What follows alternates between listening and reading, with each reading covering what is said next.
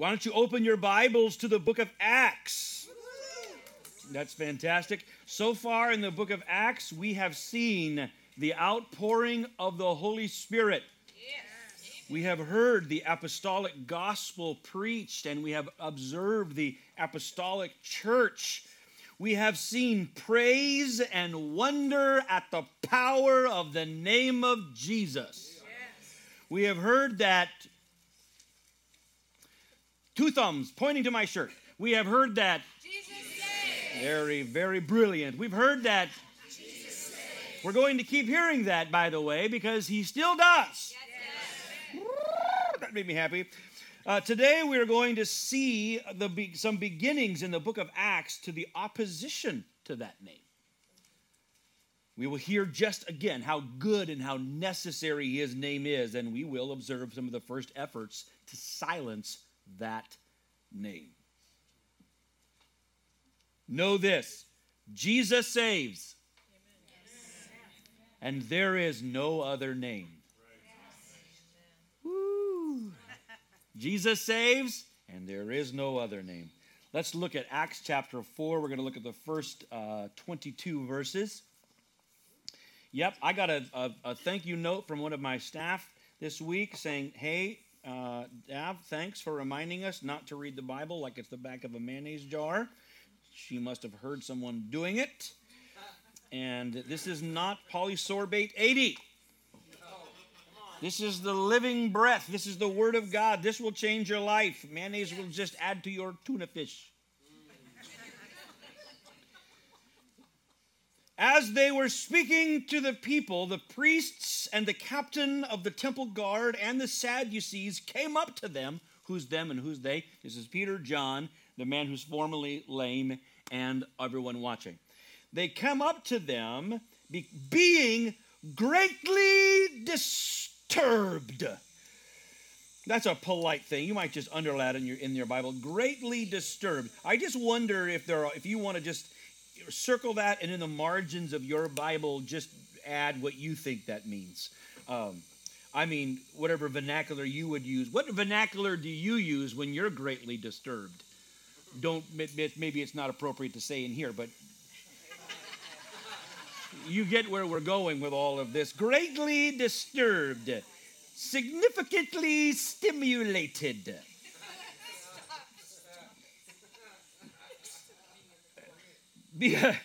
Because they were teaching the people and proclaiming in Jesus the resurrection from the dead. And they laid hands on them. Not the same like we did today.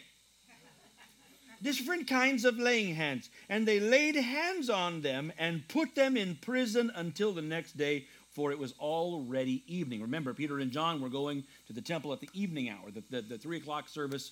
And so by that time, after that's over, they close the gates, they roll the sidewalks, and business is over for the day. So they put them in prison until the next day. But many of those who heard the message believed, and the number of men came to be about 5,000. That's 5,000 family units. Woo! On the next day, their rulers and elders and scribes, Luke is not being redundant, he's not being unnecessary, he's very specific on purpose. The next day, rulers, elders, scribes were gathered together in Jerusalem, and Annas the high priest was there, and Caiaphas, John, and Alexander, and all who were of high priestly descent. Now, I know that to you and to me, to many of us, what we just listed sounded like John Jacob Jingleheimer Smith. But to a closer audience, they need to know these are all very significant. We would call them the mucky mucks. We would call them the bigwigs. We would call them those who are in charge. The big shots. We're all there. And when they had placed them in the center, they began to inquire, by what power or in what name have you done this? Then Peter, filled with the Holy Spirit, I think we should read it that way every time we see it. Let's try that again. Then Peter, filled with the Holy Spirit, said to them, rulers and elders of the people, if we are on trial today for a benefit done to a sick man as to how he has been made well, let it be known.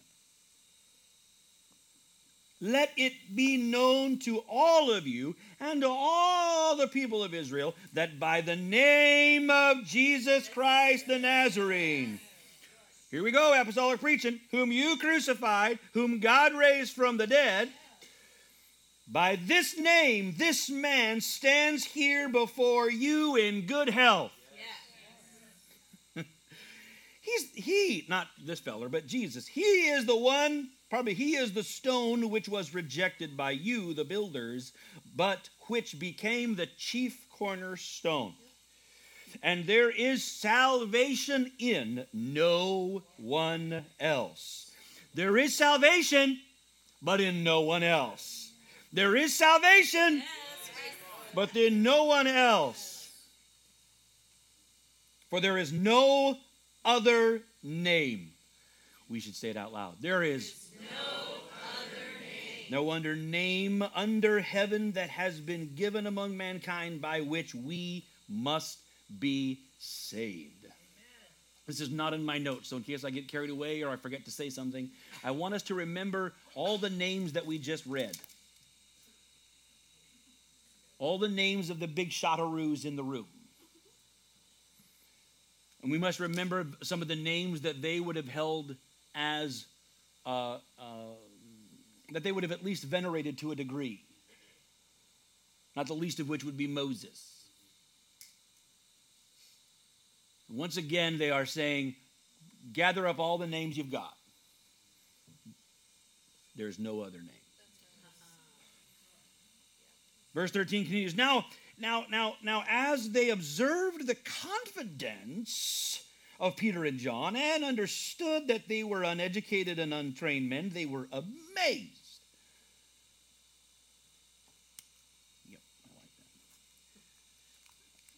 And they were amazed and began to recognize them as having been... I'm telling you, if you read the Bible out loud, I don't care how many times you've read it before. I read the book of Acts through every month. And I just saw something brand new again that made me very happy. So I had to circle it. And they were amazed and began to recognize them as having been with Jesus. Yeah, it's a very good thing. We're going to preach that. And seeing the man who had been healed standing with them, they had nothing to say in reply. But when they had ordered them to leave the council, they began to confer with one another, saying, what are we going to do with these men? For the fact that a noteworthy miracle has taken place through them is apparent to all who live in Jerusalem, and we can't deny it. But so that it will not spread any further among the people, let's warn them not to speak any longer to any person in this name. And when they had summoned them, they commanded them not to speak or teach at all in the name of Jesus. But Peter and John answered them and said, whether it is right in the sight of God to listen to you, or rather than to God, make your own judgment. For we cannot stop speaking about what we have seen and heard. And when they had threatened them further, we mean it. They let them go, finding no basis on which to punish them on account of the people, because they were all glorifying God for what had happened. And the man who had this miracle of healing was performed was more than 40 years old. Jesus saves. Yes. There is no other name. Let's take a look together a little more slowly now at what Luke just told us. The apostles are there in the temple near Solomon's colonnade, and they are explaining that God has glorified his servant Jesus Christ, that it is by faith in his name and the faith that comes through him that this man is made well in the sight of you all, and therefore repent, and times are refreshing and all that, and he'll send Christ. We heard all that, and while they're preaching about this, boom, boom, boom, boom, boom, you hear the imperial march of Darth Vader and crew coming, right? And they come marching in there, and they are unhappy. Who showed up And why were they greatly disturbed? This is important because this sets up the conflict. In any story, you got to make, right, the conflict, it has to be clear. What's the conflict here? The religious and political leaders of the temple showed up. Not two groups, same group. Primarily, the power folks there that were part of the temple, the sect of first century Judaism that would have been most present in the temple would have been the Sadducees. There were Sadducees, there were Pharisees, there were Essenes, and there were Zealots. Those are about the four different sects, political, religious groups of the first century Judaism. And in the temple area, the Sadducees prevailed. They were the dominant force there. They stayed there. They rarely even left the temple grounds area because of the necessity of their observation of staying clean. The Pharisees were out amongst the people more and in the synagogues and that kind of thing. The Sadducees, they believed. See, they showed up. Here's the thing we need to know. They were far more connected politically than the Pharisees. They were like delegated, appointed political authority originating right there in Jerusalem. They believed, according to their documents, the Sadducees believed that the Messianic period had already begun. The time of Messianic rule, according to their documents, began in what would be known as the Hasmonean period, about 2nd century BC. And they were the expression, they were the effect, the echo of that Hasmonean rule. So they saw themselves as the representatives, the icons, the vicars of this Messianic rule. And they did not believe in the resurrection. No resurrection, no angels, no demons. No resurrection. So they're in charge, and their beliefs, what they believe about themselves, necessitate them being in charge. But someone else is saying there is resurrection. So and that's a problem twofold. If there is a resurrection, that threatens their claim to authority. Also, anybody claiming resurrection is preaching a message contrary to their narrative. They are saying, these people are preaching and teaching what the Sadducees say is not true. In other words, the apostles are guilty of spreading misinformation.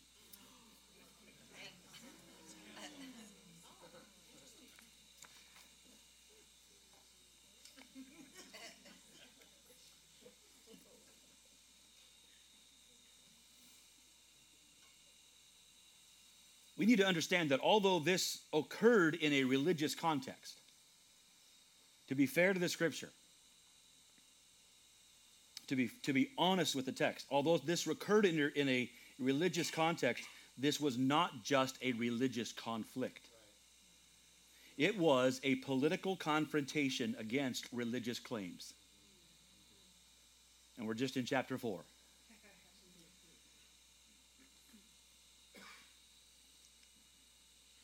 Politics is not the church's primary agenda. Peter and John weren't in the temple running for office. Nothing wrong with that, but that wasn't their primary agenda. There's everything right with that. But it's clear what we want to see here is how did this thing start? Peter and John weren't even paying attention to the crowd around them, but they had confronted suffering in the name of Jesus. And then when everybody started paying attention, they said, hey, pay attention to the name of Jesus.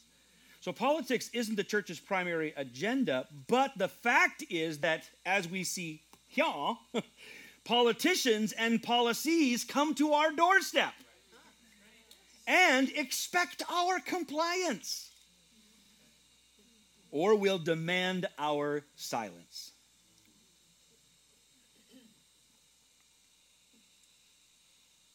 And as we see here, we must respond by clinging to our convictions and to the commitments those convictions require.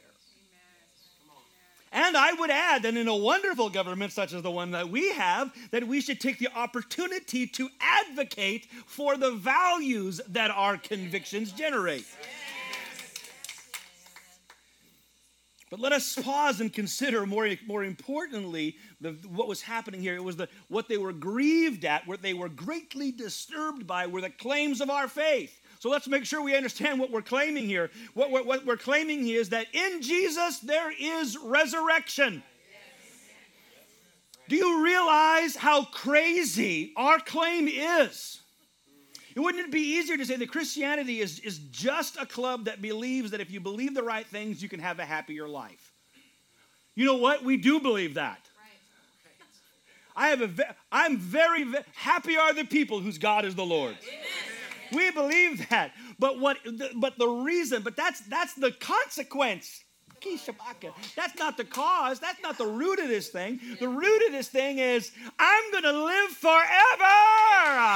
I have become grafted into the life of eternity, and the powers of the age to come are present in my life right now, and they are with me through while I walk this sod. And I walk here there is a somber counsel and a sublime hope that is with me day by day, that this life is not all there is, that I live with reverence today and joy today because there is a life after this one. There is resurrection, there is judgment, there is eternity, and Jesus saves. And this is the message that was interrupted very suddenly and very aggressively by human authority. But Luke, and they lay hands on them. So this we got to get the suddenness. Talk, come in, grab, yoink. No interview on the spot. Just grab, go. And we might be tempted to think, oh no, what a missed opportunity. Everything went to shreds. Oh no. Oh, yes. Right. Luke will not allow us even for a moment to believe that human intervention can pause or hinder or stop the saving work of God. They grabbed them and took them away, but in their wake, 5,000 families.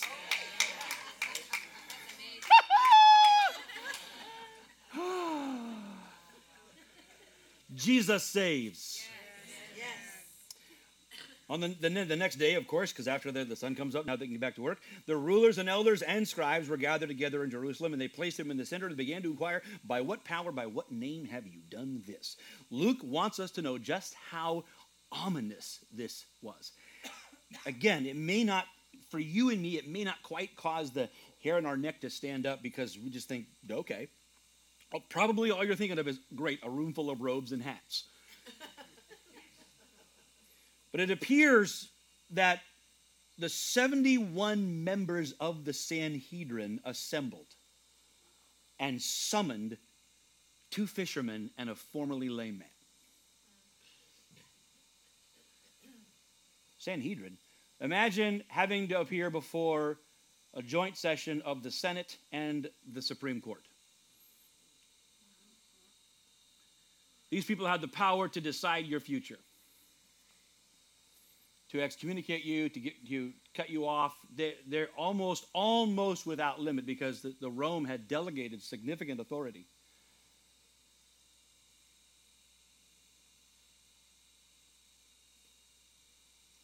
Punishments that could be physical, financial, familial, societal. And here was their question. By what power or in what name have you done this? Power here, the way that Luke is saying it, they want to know what power. This power refers to what kind of supernatural force capable of curing disease. What power is that? And more specifically, they know that this power is directly linked to a person.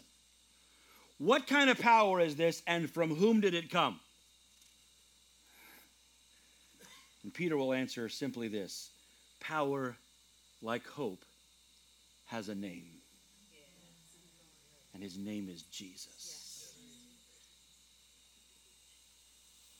But verse 8, remember we got excited when we read that. Then Peter, filled with the Spirit, said to them, rulers and elders of the people, if we're on trial today for a benefit, how this man has been made well, let it be known it is by the name of Jesus Christ. Luke says that as Peter answered, or just before he spoke, that he was filled with the Spirit. Somebody say it again, filled. He's filled with the Spirit. This is not an adjective. He's not describing a quality about Peter. This is a verb saying something happened to Peter in that moment.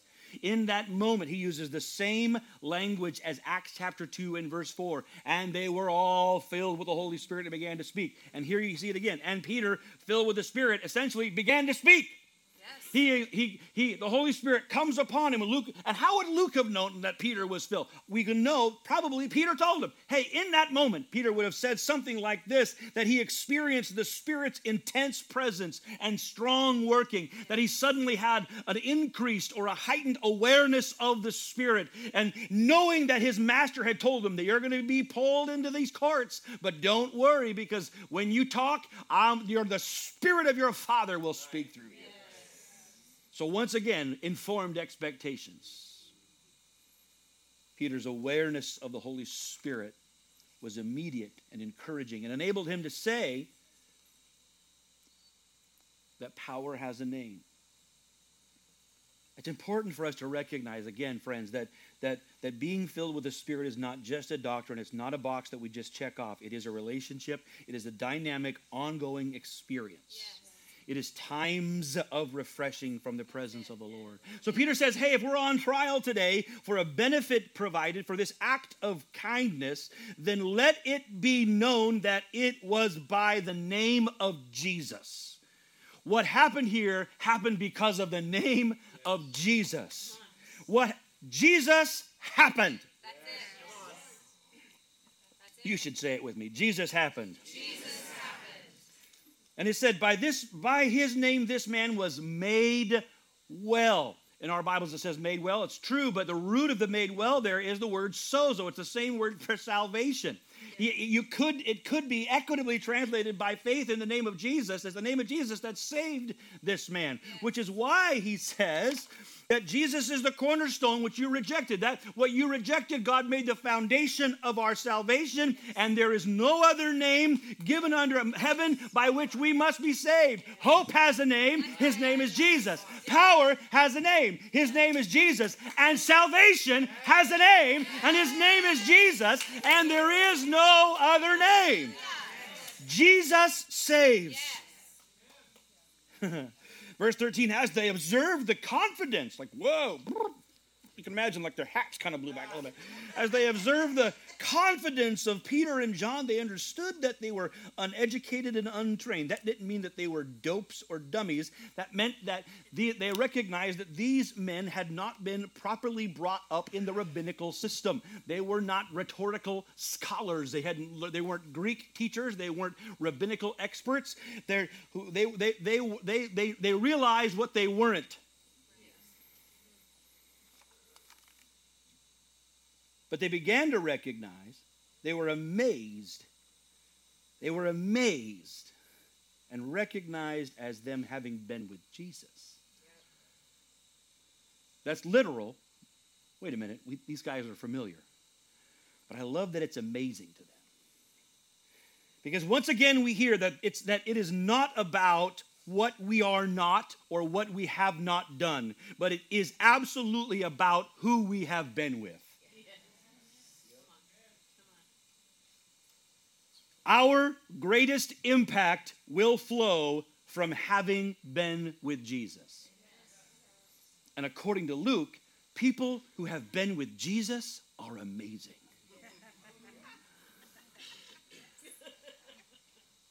People who have been with Jesus are amazing. Oh man, is that too long to say out loud? Hey, who's doing the bibbity bop?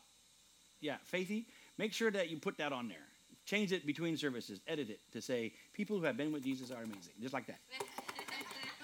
Let's say it together. People who have been with Jesus are amazing. And seeing the evidence of the healed man, they had no reply. Once again, the world may resent deeply.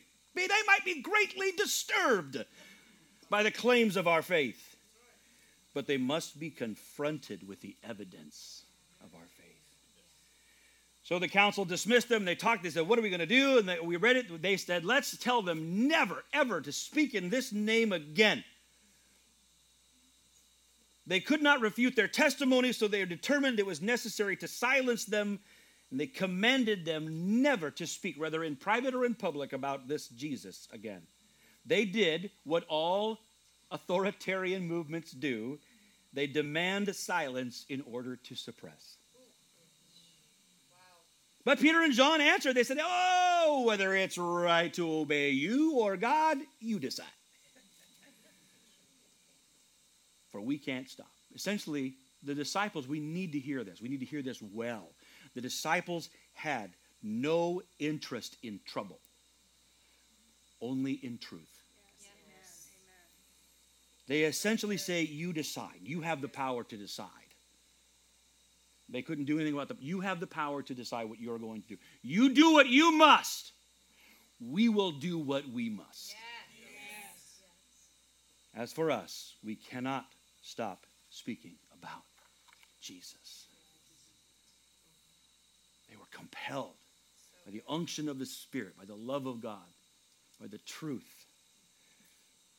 They respond, as we said, to clinging to their convictions and to the commitments that those convictions require. They didn't become cavalier. They did not endorse anarchy. They didn't, give them various nonverbal signs of their displeasure. If you know, you know.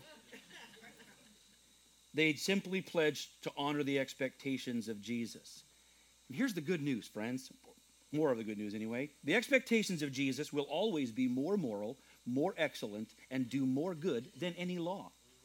Yes. Man has never made a law more moral or righteous or more good or more just than God's. Yes. You will never violate a just and good law by obeying God. You're never going to say, well, officer, I was going 87 and I had to obey God. I needed my neighbor's Mercedes. I had to obey God. But obeying God will cause you to live at a much higher morality and righteousness and loyalty. The people who obey God are the very best kind of citizens. That's right. The very best kind. Yep.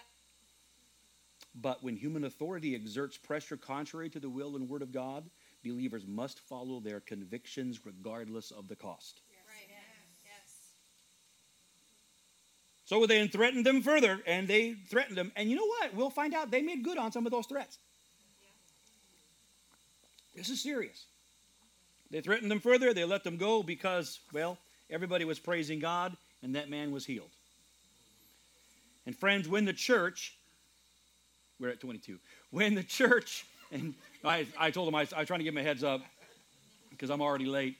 But when the church speaks and acts in the name of Jesus, there are two great echoes.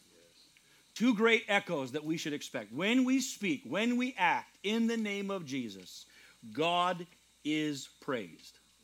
Yes. And lives are changed. Yes. All of this happens because Jesus saves. And there is no other name.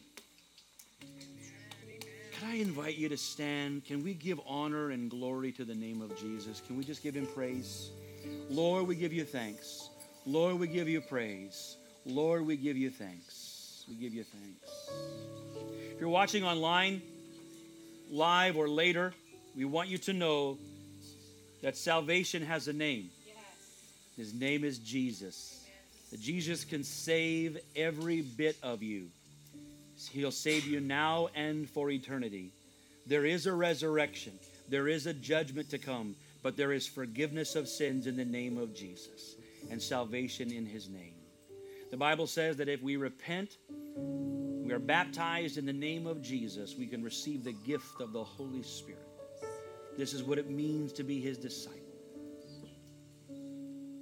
If you're here this morning, you don't know that you're saved. You got to be saved. There is salvation, but only in Jesus. If you're here in this room or listening online, if you're here today and you don't know that you're saved, you can know it today. You can know for sure that you're saved. And I'm not just talking about how you feel, but you know, if you have put your faith in Jesus Christ, Is Jesus Christ your Lord? If he is, you know it.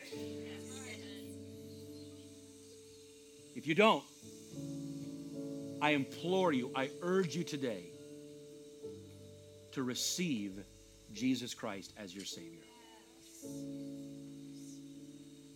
Is there anybody in this house today that would say, I don't know that I'm saved. I need to be saved. I want to be saved. I don't know it, but I want to receive Jesus as my Savior.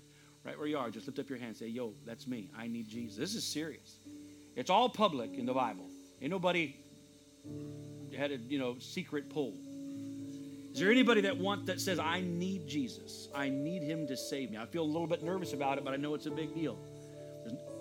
There's only hope. There's only joy in the room. The other thing I want to say is this. If you haven't been baptized in water, as soon as we're done with this, we're going to go outside. And I'll meet anybody outside who needs to be baptized in water. We'll have a crew who will pray and celebrate with you. You just need to let Pastor Young know for sure. Jeremy Young. There he is over there. Giant Sasquatch in the blue. Aaron, lead us. Let's give the Lord praise together. His name is exalted far above the earth. His name is high above the heavens. His name is exalted far above the earth. Give glory and honor and praise unto his name. No other name but the name of Jesus. No other name but the name of the Lord. No other name but the name of Jesus is worthy of glory and worthy of honor and worthy of power and of praise. He's worthy. He's worthy of glory and worthy of honor and worthy of power and of Yes. Praise the Lord. Jesus saves. All right, I'm going to walk over here with Pastor Young. Do we have anybody that connecting this morning, my friend? Okay, we've got 2 or 3 in the next service. All right, every first weekend, we're going to run that water, looking for more disciples. God bless you. It's fellowship weekend. There's food in the cafe right now waiting for you. Slow down. Take a minute. Hang out a little bit.